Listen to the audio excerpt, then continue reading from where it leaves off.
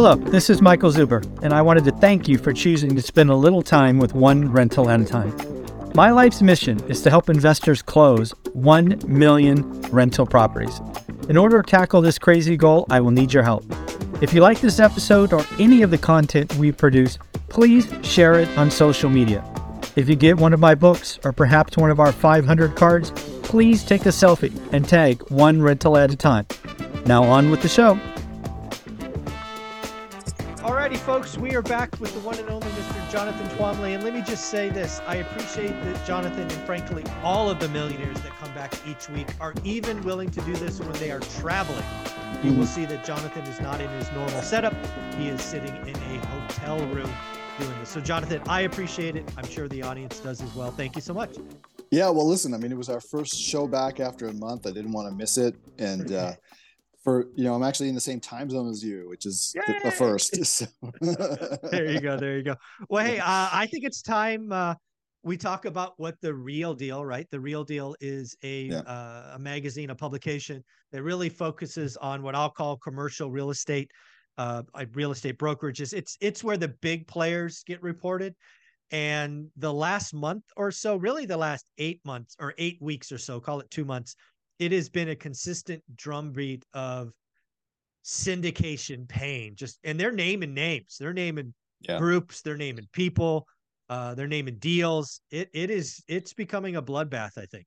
Not only are they naming people, but they're making funny little cartoons of them, which I think is like really almost like the worst part of it. Like, people are getting into the real deal for the wrong reason. And, a lot of these folks are people that I've known for years, who like started around the same time as me or even later than me, grew much faster than me, and had me always scratching my head because I was like, they keep on telling me they're finding all these great deals and I can't find anything that pencils out. Like, am I the idiot? But it turns out that, people were just overly aggressive, not considering the downside. And now that, so here's what happened with a lot of syndication. So a lot of syndicators are really basically marketers, right? Yeah. Some of them have some real estate chops from some other business like construction or something. But for the most part, most of these syndicators are people who were like in tech, or they were, in marketing, or, God knows what. And they came into the market at a time when there was just easy access to capital, and you had people who, lots of LPs who wanted to invest. There were high net worth people who wanted to put their names on deals and sign, their balance sheet to deals because they thought this was a risk-free proposition, just free money. The banks were throwing money at everything, and it just was super easy for people with no real experience to come out and do big deals. We're talking $50-100 million deals, and they'd put together teams of like 20 capital raisers, and there's a whole bunch of like SEC issues around that, but everybody kind of, the good times were good and everybody was making money and everybody looked good because the market was so hot that typically what people were doing was buying a deal, renovating a few units, and turning around and saying, this is a proven value add. Look, we got these big rent bumps for this renovation. Now it's your turn, except, by the way, pay us the post-renovation value of the property and then go do the renovation yourself, right? So that's kind of how the definition of value add changed. Essentially what happened was people set themselves up with these deals.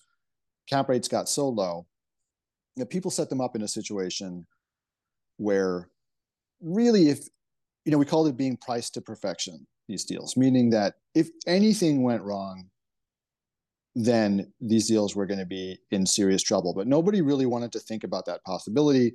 And if you ever mentioned it, you got a whole bunch of abuse and were told that you didn't know what you're talking about. So what we saw then over the last few months is really a triple whammy, right? So any one of these things would have knocked over the apple cart, and instead we got all three. So what did we get? We got in the hottest markets, we got a massive amount of new supply, which was entirely predictable. This happens in every cycle.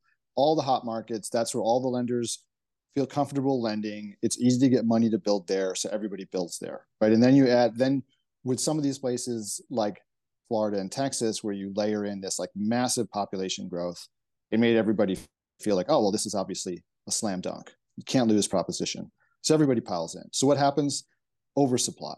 So on that basis alone, a lot of these deals would have been in trouble because you've got some of these hot markets where vacancy is now like scraping up against 10% market wide, right? And all these deals were underwritten to a 5% vacancy. Now you're looking at 10%, and it's not just 10% vacancy. When you got 10% vacancy, you're giving away a lot of concessions. So your economic vacancy is growing too. So on that basis alone, a lot of deals would have gotten into trouble. Now, if you're really well capitalized, you've got money to put into the deal, you can probably ride it out. You'd be fine in the long run when absorption, picks up again in a couple of years.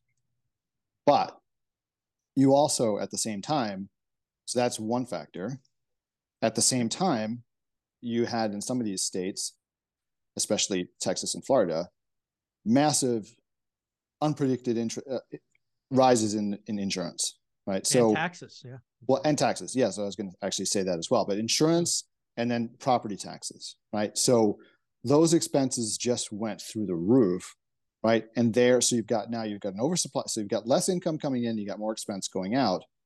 And then, as you and I have talked many, many times, the key to staying out of trouble with the banks with multifamily real estate is your debt service coverage ratio. You have to maintain a debt service coverage ratio of 1.25x to stay out of trouble. Now, things got so heated that banks at the get-go were lending on deals that were at 1.25x at the time that they were purchased, on the promise that, well, they're going to do a value add and it's going to get better, or there's so much rent growth, we're just going to grow out of this issue and we'll all be fine. However, look what happened when you've got either expenses rising or revenue decreasing, and look what happened. You got both. And then on top of that, as you and I discussed many times,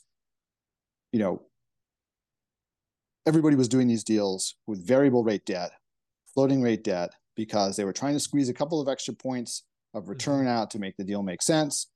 They could get a little better pricing on those deals to make the deal make sense. And nobody thought interest rates would go up. Some people were prudent and bought rate caps. Some people didn't, which is unbelievable. But even the people who bought rate caps now are doing capital calls just to cover the next rate cap payment, because those rate cap, people were buying rate caps for $30,000 in 2020. Now they cost $1 million, right, for the same rate cap. And so, and you're not meeting your DSCR requirement either because the interest rate has gone up. So a lot of these deals are now just completely in trouble, right? And any one of those things would have created a problem, but you've got all three. So, well, there's the fourth one, that you and I've talked about a bunch, is as the risk-free rate of return has gone from nothing to 5%, the cap rates had to go up, and that is just a killer. When you take all of those inputs and then you slap a higher cap rate on it. Yeah. We can. Do you remember? I think this was 18 months ago. You and I, off the cuff, built a spreadsheet where we took $100 million building and we turned it into like 37 million with just some small tweaks to all three of these. That's really happening right now. We are seeing buildings that were worth 100 go for sub 40, just like we talked about. And the thing is, it's funny because if you look at some of the indices that track deals, they're saying, well, prices have fallen anywhere from 13 to 25%. However, if you look at individual deals that are but the market is really thin because not much is trading. No transactions. Now. And then a lot of stuff is happening off. What is trading? A lot of it's happening off market, and there are like these workouts going on. When you look at individual deals, you're seeing way bigger discounts than 13 to 20%. Those are only the things that are really trading at the moment, right? But the stuff that is the overhang that we're seeing right now on individual deals is much larger. So, you're looking at 30 to 40 to 50% discounts it, if you bought at the peak, right? So, and then so just on the last sort of comment on this, a lot of these high flying syndicators were especially exposed to deals bought at the peak, right? So they, you know, the people that have been in business for 10 years and have been buying deals all along and have, you know, a big chunk of their portfolio still in deals that were purchased in, you know, 2014, 15, 16, 17, you know, they'll ride these things out. But the people who came into the market. One sec. They'll ride them out if they didn't refi and pull equity out. That's the other true. thing. Yes. Yeah, that's true. Yeah. Yeah. Because a lot of them went back to the well. They thought they had all this money. They pulled the capital out. So if you did a refi in 2021, even if you bought in 12, you could still be shit out of luck. And listen, this is just not to make it. Let me finish up this point, and then I'll go. Then I'll make the second. So a lot of these newer groups that really came out of nowhere, right? And I noticed some of these folks, like, you know, around 2019 or so, every conference these people would have a booth, right? And they'd be like, and giving away all kinds of free swag and all this sort of stuff. And so these people came out of nowhere. I don't know where they got their backing from to do all of these, you know, to do all this marketing. But their entire portfolio was essentially assembled at the top. And when interest rates went as low as they did in like 2021, they all went all in and just bought as much as they possibly could. And it was all with floating rate debt. I told you about my experience in 2018, right? I went to a San Jose meetup where I was the featured speaker. There's probably 150, 200 people in the room. I do those because I want to give back, but more importantly, I want to see what the audience wants. And everybody, seemingly, let's call it 50%, probably more, were brand new syndicators. Never done a deal. They were in tech, so they and their couple of buddies had some money from options or stock. And I left that meeting and I sold a couple of apartment buildings. I'm like, this is going to get bananas. Little did I know we'd have, you know, the pandemic, but there's a lot. Where do you think we are in the pain cycle? Because it's now, you and I saw it coming early. We have receipts. It's now hitting publications, which means it's becoming more public, but it still feels like the iceberg, right? There's a lot more pain below, but what do you think? I think we're still pretty early in this. And the reason that, you know, we just haven't seen like the wave of foreclosures that we know is coming, right? Yeah. And you know, we're starting to see it, but we're still in that part of this cycle where those folks who are getting named in like Real Deal are pushing back, saying it's not true. Like they're like bank CEOs in 08. We're well capitalized. Yeah, they're like in heavy like damage control and spin and PR mode.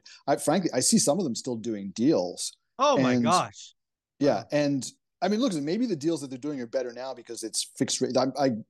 They're doing fixed rate. I would hope so. Debt, and they're, you know, maybe their underwriting is more realistic because they've learned their lesson. But I mean, I can't imagine. I don't know. I'm talking to is telling me I'll push back on that. These people are deal machines. They are paid to do deals. Yes. That's the problem, right? You and I talked about this 6 months ago. I said, financial engineers are going to hurt people. The good operators, the folks that you built a business operating, they're going to get through this because they've seen the bad days. But all of these fly-by-night momentum players who can play with Excel spreadsheets and razzle-dazzle on social media, they're not doing great deals today. They're trying to survive and skate by on fees so they can probably rob Peter to pay Paul, and that's illegal. Right? They're going to go to jail for that stuff. I mean, I think if they generate big fees that they're entitled to take, and then they turn around and they put those fees into other deals, they can do that. It's their own money, but you know, they can't take kitties. They can't, but they have, and we've seen this happening though, right? A couple of these high profile folks have actually done the bad deed of like taking the money out of one deal and putting it into another to try to save it. That is illegal. And that's like, you're talking about, you know, jail time and massive like fiduciary duty litigation against you. But yeah, so this is going to end badly. It's going to be messy for a while. Yeah. Now I forget what that other point I was going to make was. That's why I always have to follow my tangents and come back rather than finish my point and go back to the tangent, because I always forget what the tangent was going to be. Yeah. So at the end of the day for this video, like if you want to stay attuned, I think The Real Deal is doing an amazing job. They have clearly smelled blood in the water. They are almost daily now putting out articles. I follow The Real Deal on Instagram. That's where I check out which articles I want to read, and I drill in from their profile. Jonathan, where can people find you? Yeah, absolutely. So please come to Two Bridges Asset Management. Just Google us. And if you're interested in investing with us, fill out the investor form you find there. You can also follow me on LinkedIn, and you can follow me in my Facebook group, which is Apartment Investors Club on Facebook. Awesome. Thank you, Jonathan.